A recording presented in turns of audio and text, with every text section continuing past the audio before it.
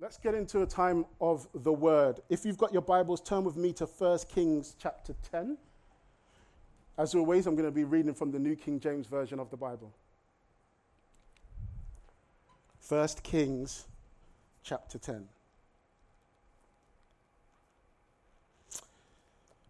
I'm going to begin from verse 1 onwards. It says, "Now, when the queen of Sheba heard of the fame of Solomon concerning the name of the Lord, she came to test him with hard questions.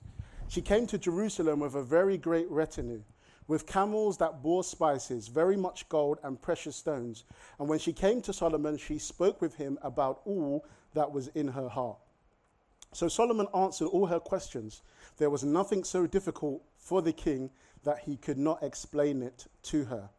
And when the queen of Sheba had seen all the wisdom of Solomon, the house that he had built, the food on his table, the seating of his servants, the service of his waiters and their apparel, his cupbearers, and his entryway by which he went up to the house of the Lord, there was no more spirit in her." Verse 6. "Then she said to the king, 'It was a true report which I heard in my own land about your words and your wisdom. However, I did not believe the words until I came and saw with my own eyes, and indeed the half was not told me. Your wisdom and prosperity exceeded the fame of which I heard. Happy are your men, and happy are these your servants who stand continually before you and hear your wisdom.'" Verse 9. "Blessed be the Lord your God, who delighted in you, setting you on the throne of Israel, because the Lord has loved Israel forever. Therefore he made you king to do justice and righteousness." Then she gave the king 120 talents of gold, spices in great quantity, and precious stones. There never again came such abundance of spices as the queen of Sheba gave to Solomon. Amen. Father, Lord, we just thank you for an opportunity this morning to come into your house and to come into your presence. We pray, Lord, that even as we go into a time of your word, that you will open our hearts to receive everything that you have in store for us this morning.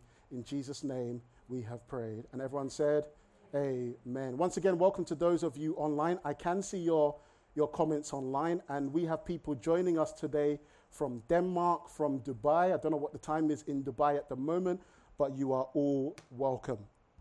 Now, last week when we began our series, Relationship Matters, you will recall that I said to you that the following 3 weeks would focus on particular groups every week more strongly, and there will be something in every week that benefits all of us.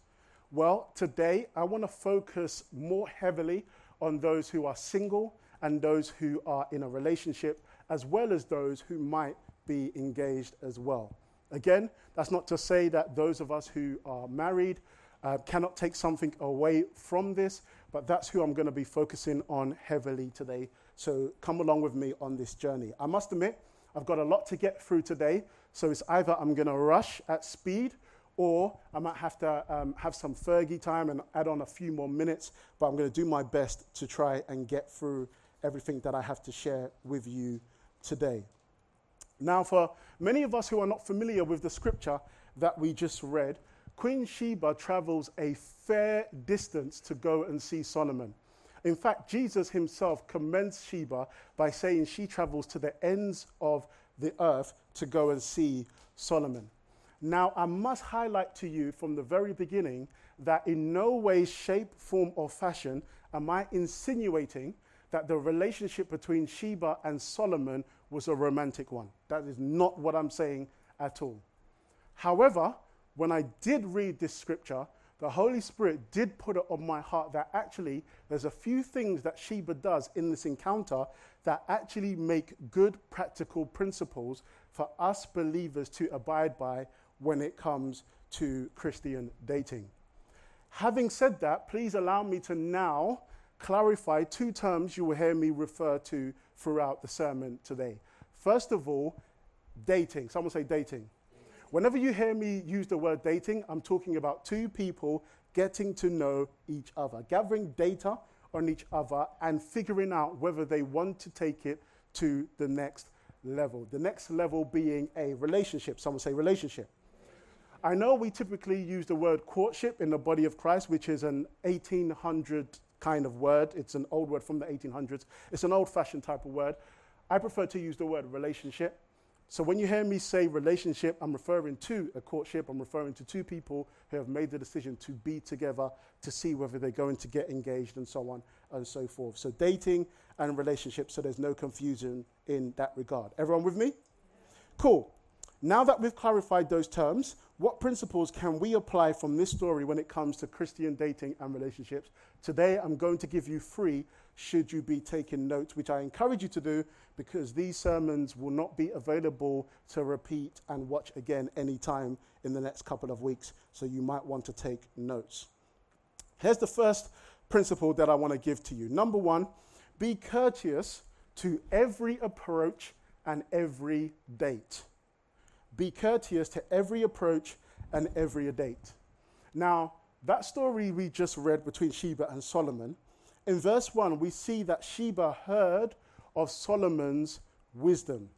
That is a reminder to each and every one of us that our reputation goes before us. There's a saying that we don't get a second chance to make what? A first impression, which is the case, unfortunately, whether we like it or not. It is because of this that we must be mindful how we treat others.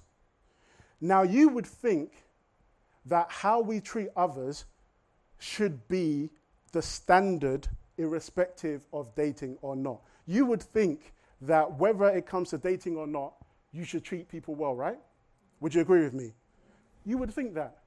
And I would agree. But for some reason,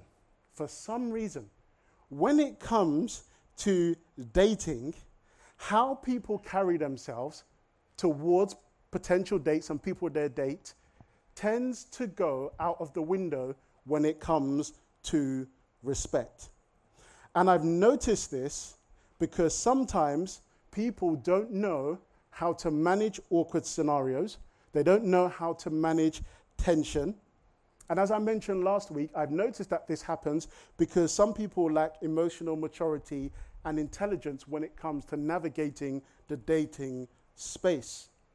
And it is because of the fact that your reputation goes before you that it is very important how you relate to people, especially when you are dating. This includes how you turn people down that you are not interested in. Did you hear what I said? This includes how you turn people down that you are not interested in. If you ghost people, yeah, I'm going there today.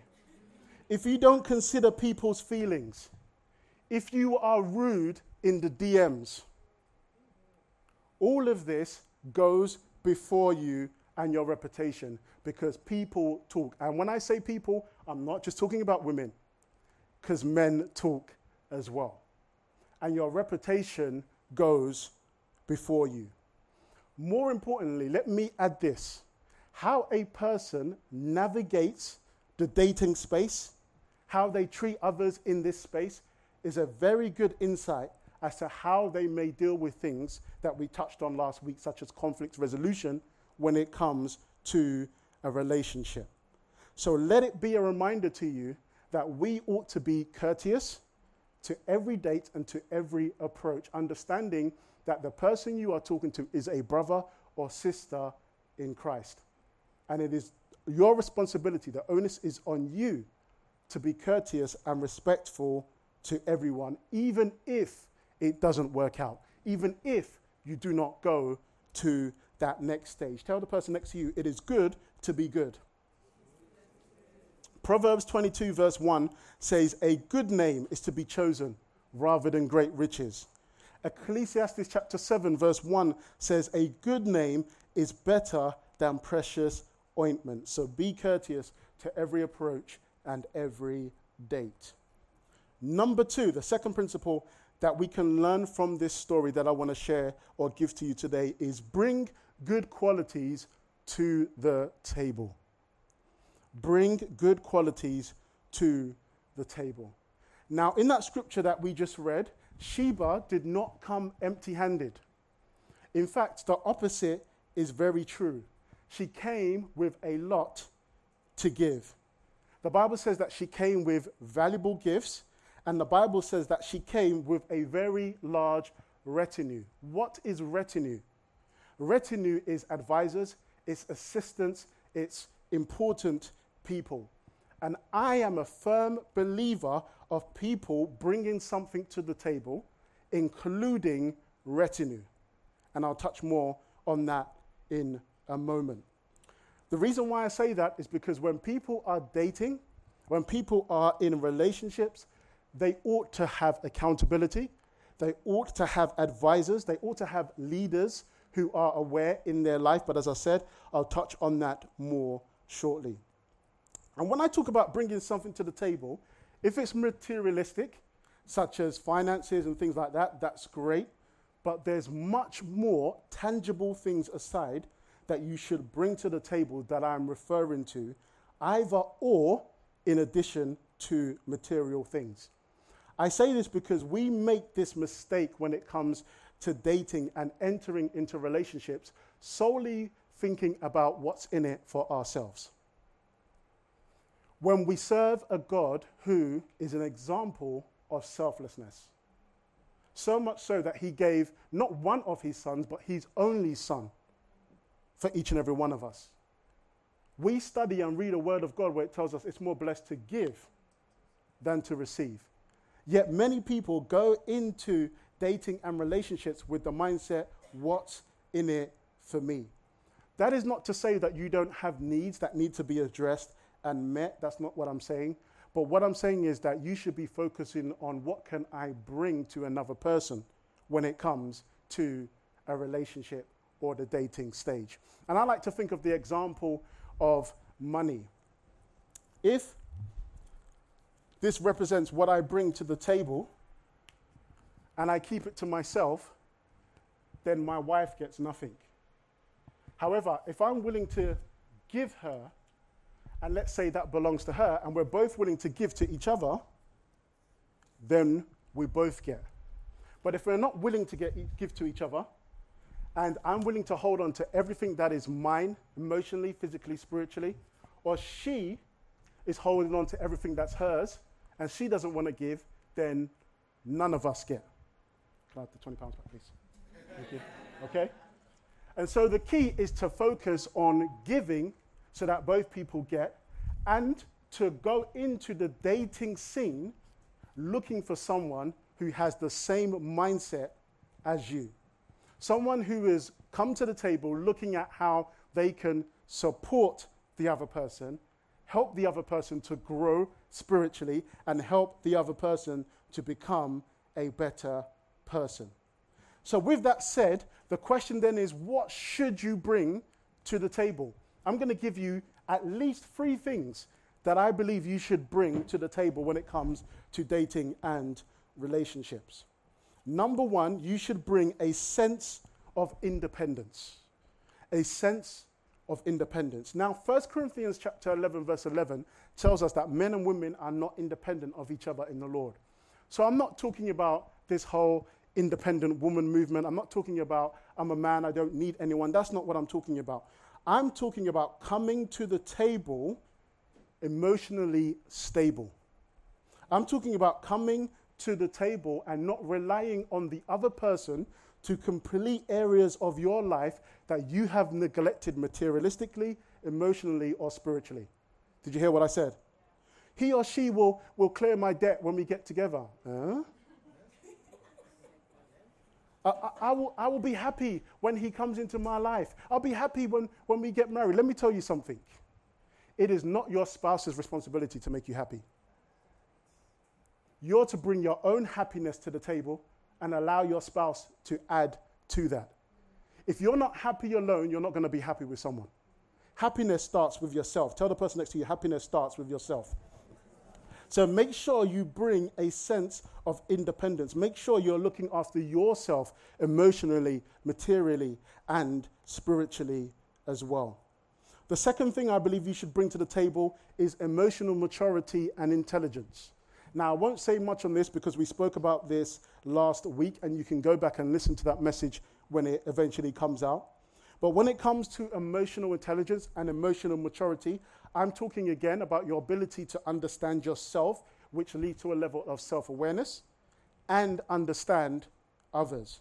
I'm talking about your ability to relate to different personalities and people's emotions, your ability to deal with conflict, be flexible and know when and how to adapt to others, and knowing what to say and how to say it. I have met several people in my life who, when offended, they have not learned how to express this in an appropriate and healthy manner. And when I say I've met many people, including myself, because I have been there. In fact, I remember one day just going over thoughts in my head, just ruminating over how someone had offended me for days.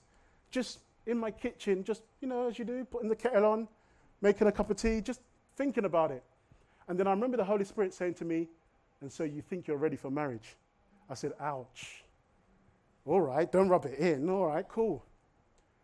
And you see, the reason why he was saying that to me is because many of us feel like we are ready for marriage, but we struggle with some of the smallest offenses, not knowing that marriage is going to give you an opportunity to be offended, if not every hour, at least every day. And many of us have not learned how to deal with offense in a healthy and appropriate manner.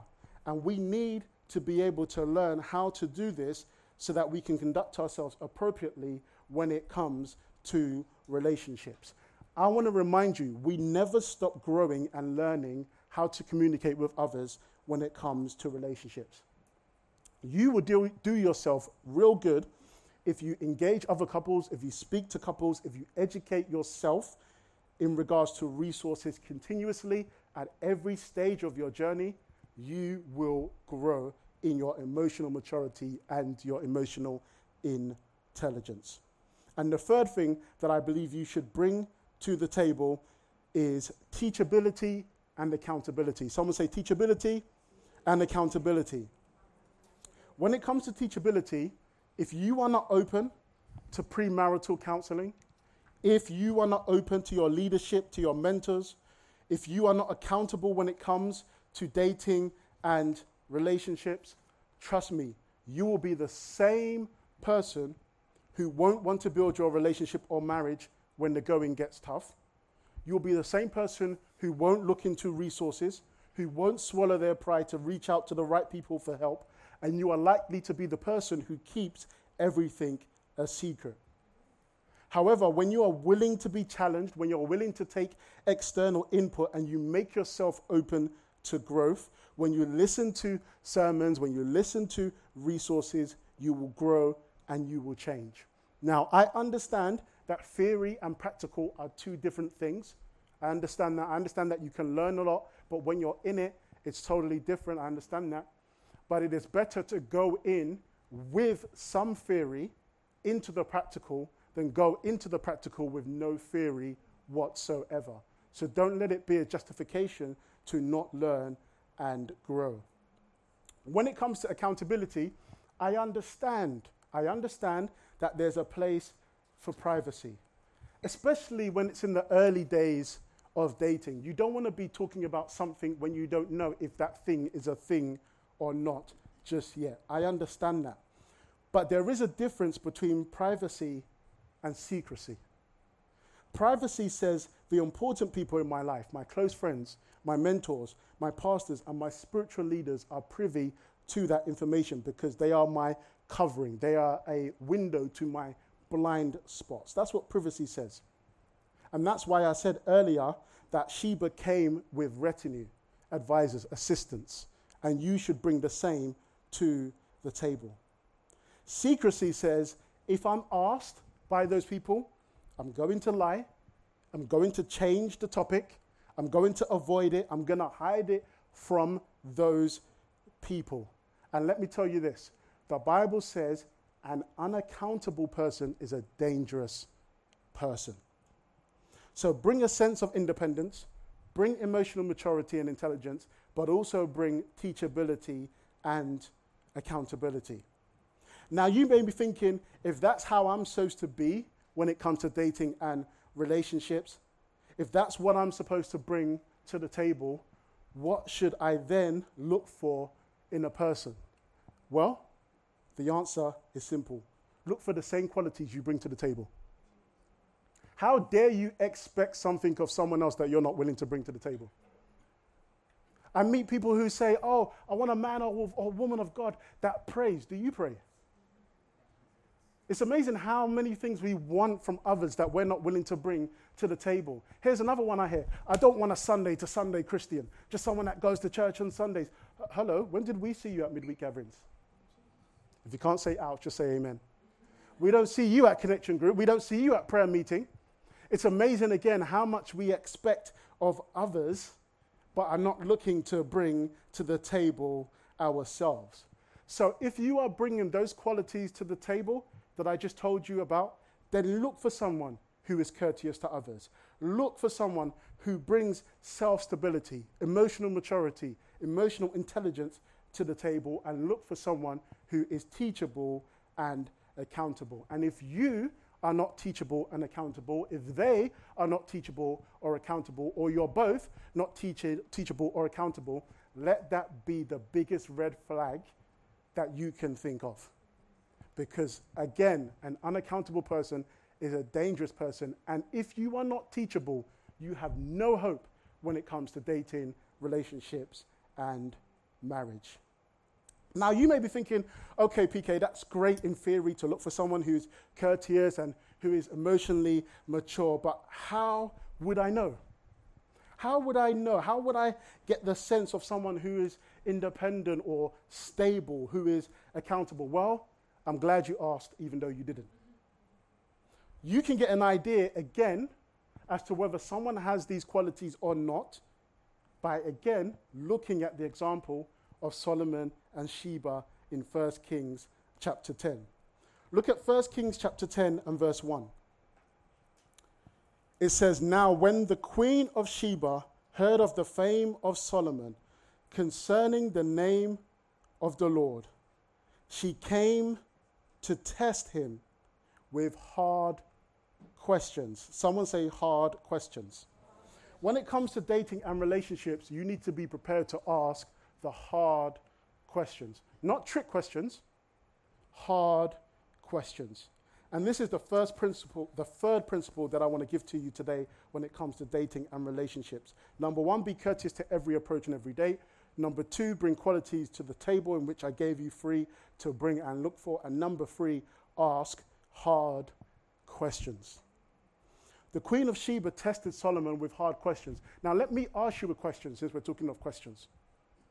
If the Bible states that Sheba asked hard questions, is it fair to say that there is a difference between a question and a hard question? We'll all agree on that. It didn't say she asked him questions. That's not what it said. It said she asked him hard questions. I believe hard questions are those that challenge one to think about their future, think about their morals, think about their principles, and go beyond surface level to provide a deeper insight into particular areas of a person's life. I believe hard questions could be deemed as those that reveal the thinking behind a person, their heart, their mentality, their motives, and the hard questions tend to be the open questions. And when you are dating, when things start to pick up, so not necessarily at the beginning, but as things begin to pick up, when you're in a relationship also, I think you should ask hard questions that focus on the following categories that I'm about to give you very quickly. Are you ready for them? They are faith, finances, friends, family, fun, and the future. I'll say that again. Faith, finances, friends, family, fun, and the future. I call them the 6 Fs.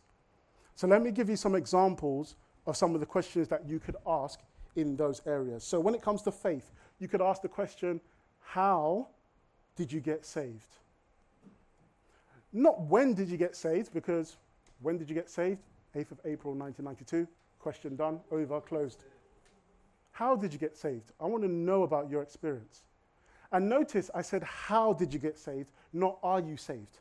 Which should be an indication to you that considering dating an unbeliever is totally out of the question, because 2 Corinthians chapter 6 and specifically verse 14 deals with that. So That should be clear to you. The question is, how did you get saved? What is your spiritual background? What is your church background? Do you serve in the church, which will give you an indication of their accountability?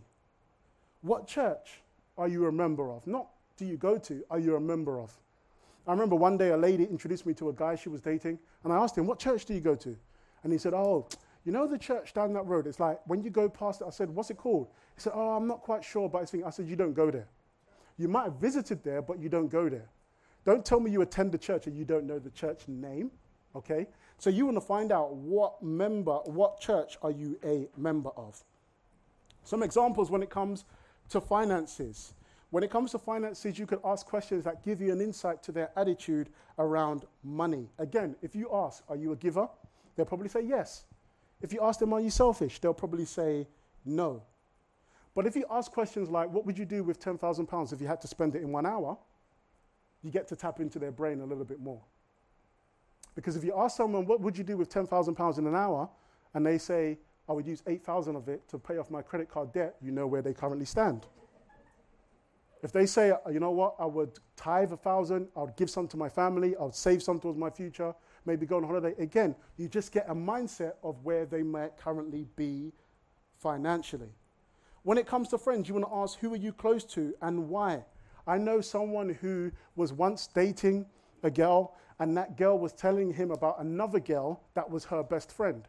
But I started to pick up on red flags when this girl would always talk about this other girl being her best friend, but when her quote-unquote best friend got married, she wasn't involved, she wasn't in the bridal party or the like. And I found out later on that who she called her best friend didn't see it the same way.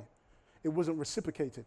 So you want to know who's close to you and why, and you want to see if those people that they are really talking about actually exist and whether there's genuine friendships there. You want to ask questions about their family. What's their relationship with family like? There's no right or wrong question, but you want to know because when you get married, you're not just getting married to the person, you're getting married to the family as well.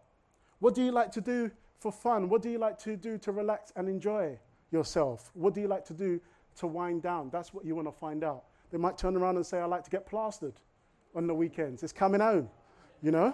So you want to find out what it is that they like to do for fun and be aware of that as well. And then you want to ask questions around their future.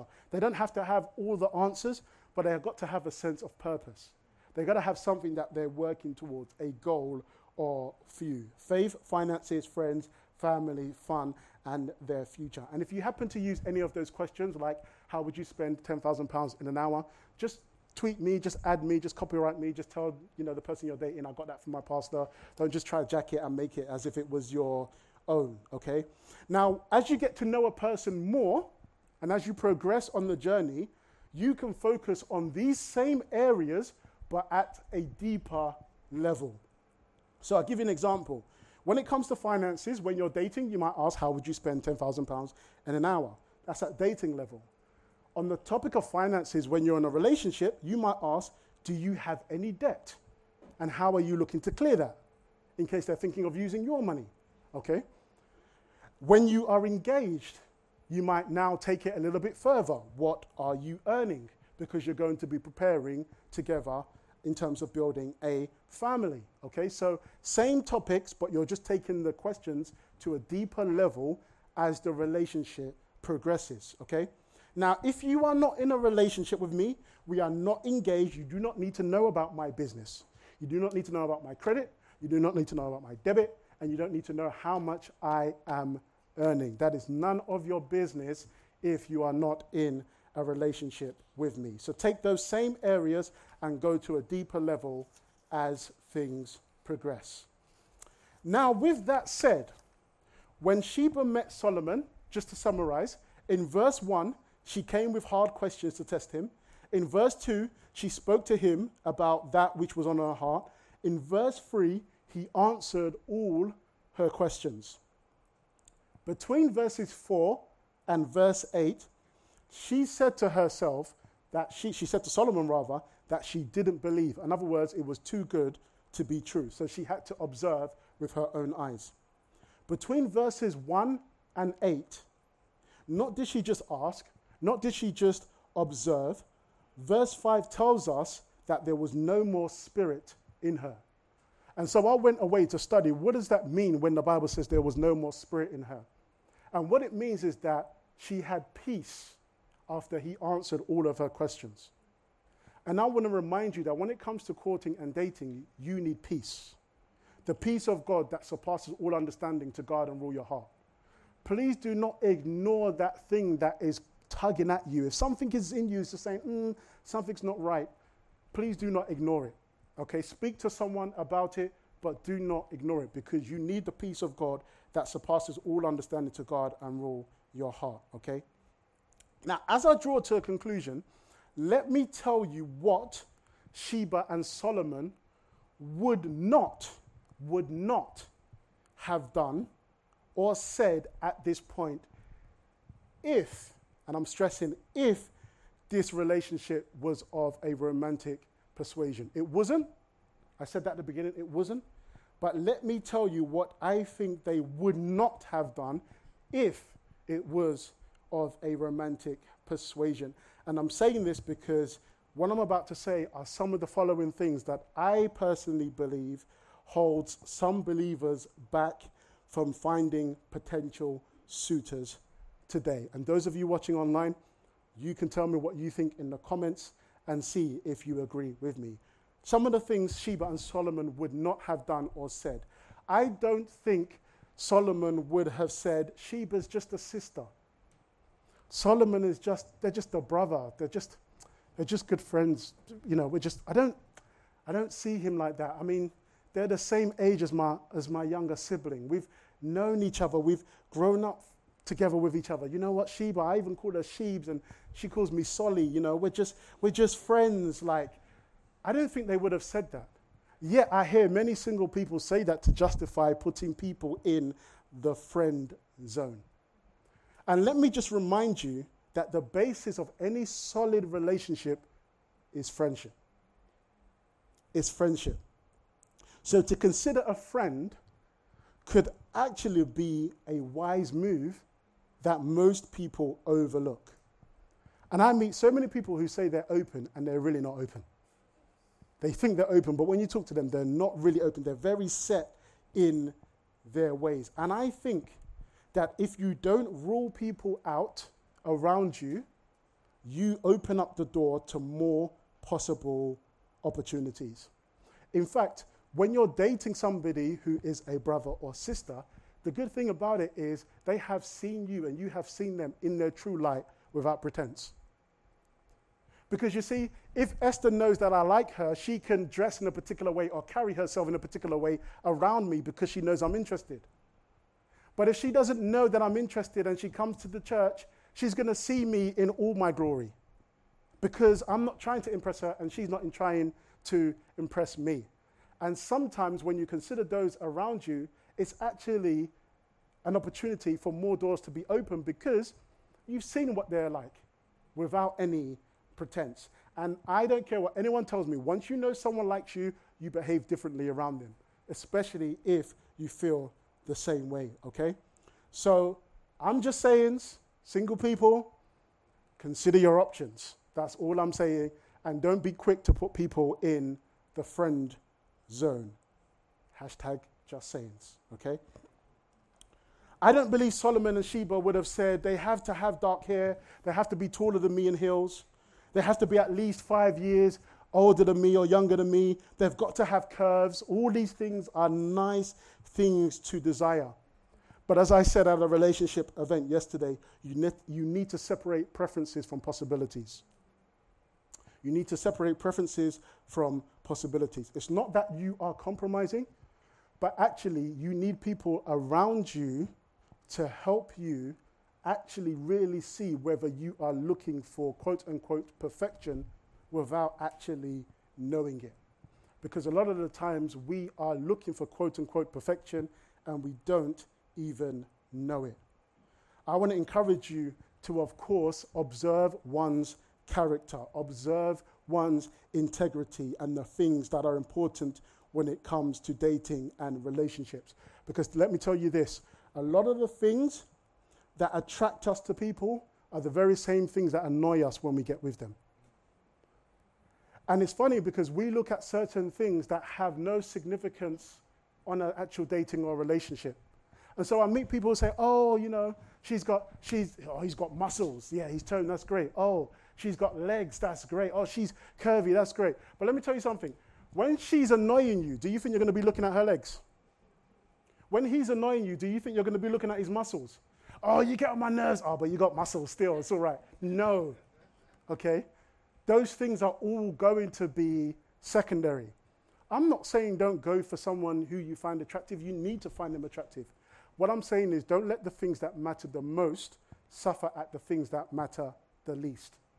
Get your priorities right. Tell the person next to you, get your priorities right.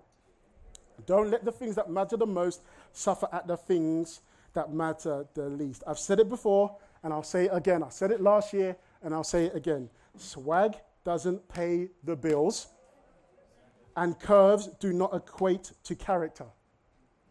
And I'll say, in addition to that, that ladies, he can have a beard and still be broken.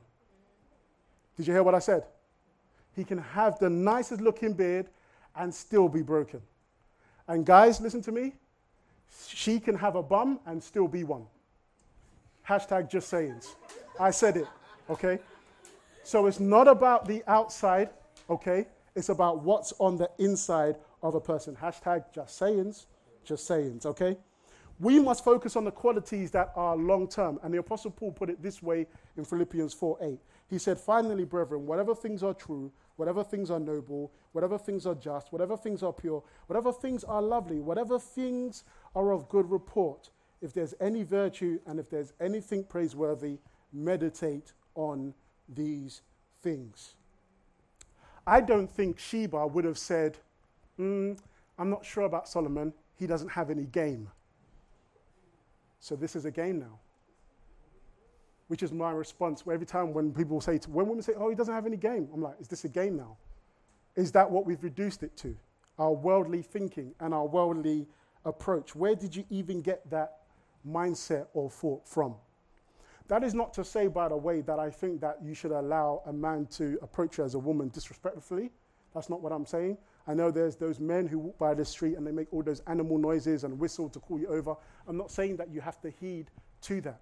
What I am saying is that a guy's approach might not be perfect. But if we're going to be like Christ, shouldn't we look at the heart of the person? Shouldn't we look at what it is that they're actually attempting to achieve? In fact, can't we even go as far to help a brother out? If a brother is mumbling over his words, just ask him, listen, for the purposes of clarity, are you asking me out? Yeah, I'm asking you out. Okay, ask me out. Would you like to go on a dinner? Yes, I'd like to. Help a brother out. Like, it's all about the heart of a person, okay? And I mean, so many people, so many women say, oh, they don't have any game. And I say to them, listen, if somebody wanted to give you 20 grand and they didn't know how to communicate, would you say, I can't take your 20 grand. He hasn't got no game. Like, no, you wouldn't do that. You know why? Because you value what they have to give you over the approach.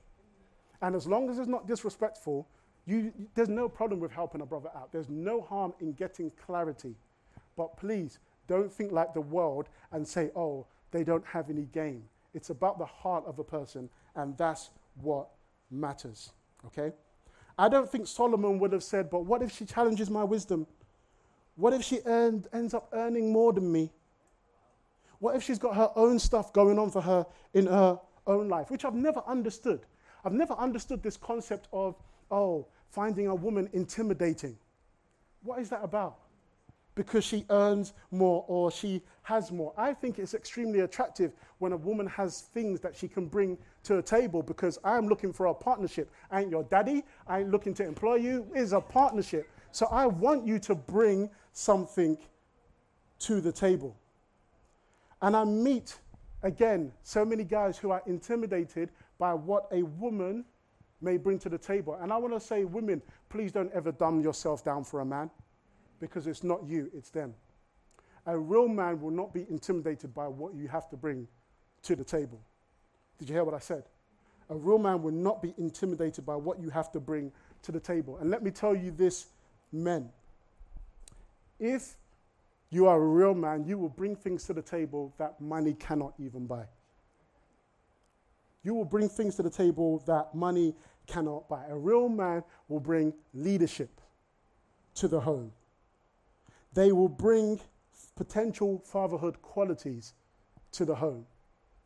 A man will know how to speak to his woman or his wife to be in a way that other men may not be able to do. A real man will see things in her that others do not. And those are things that money cannot buy that you should bring to the table.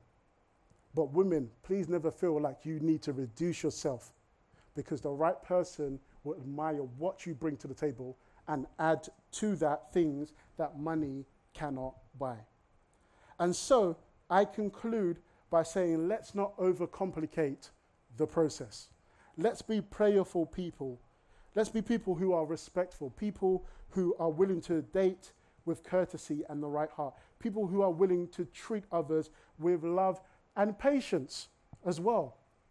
Again, I meet people when they're dating, oh, he or she doesn't have a job. That's okay, but do they have drive? Because we all go through seasons of unemployment. We all go through seasons of drought. The question is, what is their heart like? What is their attitude like? What is their motive like? There are some people who they don't have a job, but they have ethic. In fact, if she won't mind me saying, when I met my wife, she was unemployed, but when we were dating, I was looking to see if there was that ethic there. And when I would speak to her, what are you doing? I'm applying for jobs. What are you doing today? I'm applying for jobs. And when I saw that ethic and that drive, I knew she wasn't lazy. I knew from seeing the ethic and drive that something would come of it. And it got to a point where she had opportunities to choose from because she had that drive and that ethic. We can be patient with people who have that drive and ethic. It is a problem when somebody doesn't have that drive and ethic and all they have is pipe dreams. When they're sitting at home and they're like, yeah, you know what, man's going to take over the world, isn't it? Like, you know, man's going to, I'm going to set this up. That's great. But in the meantime, Tesco's has vacancies. You can work in the day and do your thing at night, okay? You don't want someone who's sitting on pipe dreams. As long as they have drive and ethic, then you can be patient and prayerful. I want to tell you, let's simplify things so that God can be magnified in everything. And finally, please, please, please, single people, do not rush the process. I said yesterday at a relationship event that I was at, that when I was 16, I thought I was going to get married at 18. When I was 18, I thought I was going to get married at 20. When I was 20, I thought I was going to get married at 21. When I was 21, I said 24.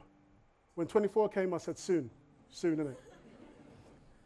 And I ended up getting married at 38. But let me tell you one thing I was not going to do on that journey: compromise. Irrespective of age, irrespective of my desires, my goals, and when I wanted to get married, I was not going to compromise. And I see too many believers today, too many single people who are growing impatient. And they are compromising on the word of God. They're looking outside of Christians. They're looking outside of the church. They're looking to people who they wouldn't normally consider or know is not right for them. But because they're looking at their age, they're looking at their circumstances, they feel a little bit lonely, they are compromising. It's been said that who you marry is going to be the closest decision to hell on earth if you get it wrong. And so, irrespective of how long, quote unquote, it may take you, you do not want to rush the decision through compromising. I believe if you take the steps that we have shared today and be like Sheba, who herself was a wise woman, to ask the hard questions, to observe, and to put all those things that we have learned into practice, and to be prayerful and patient, that God will make a way for you. Amen? Amen?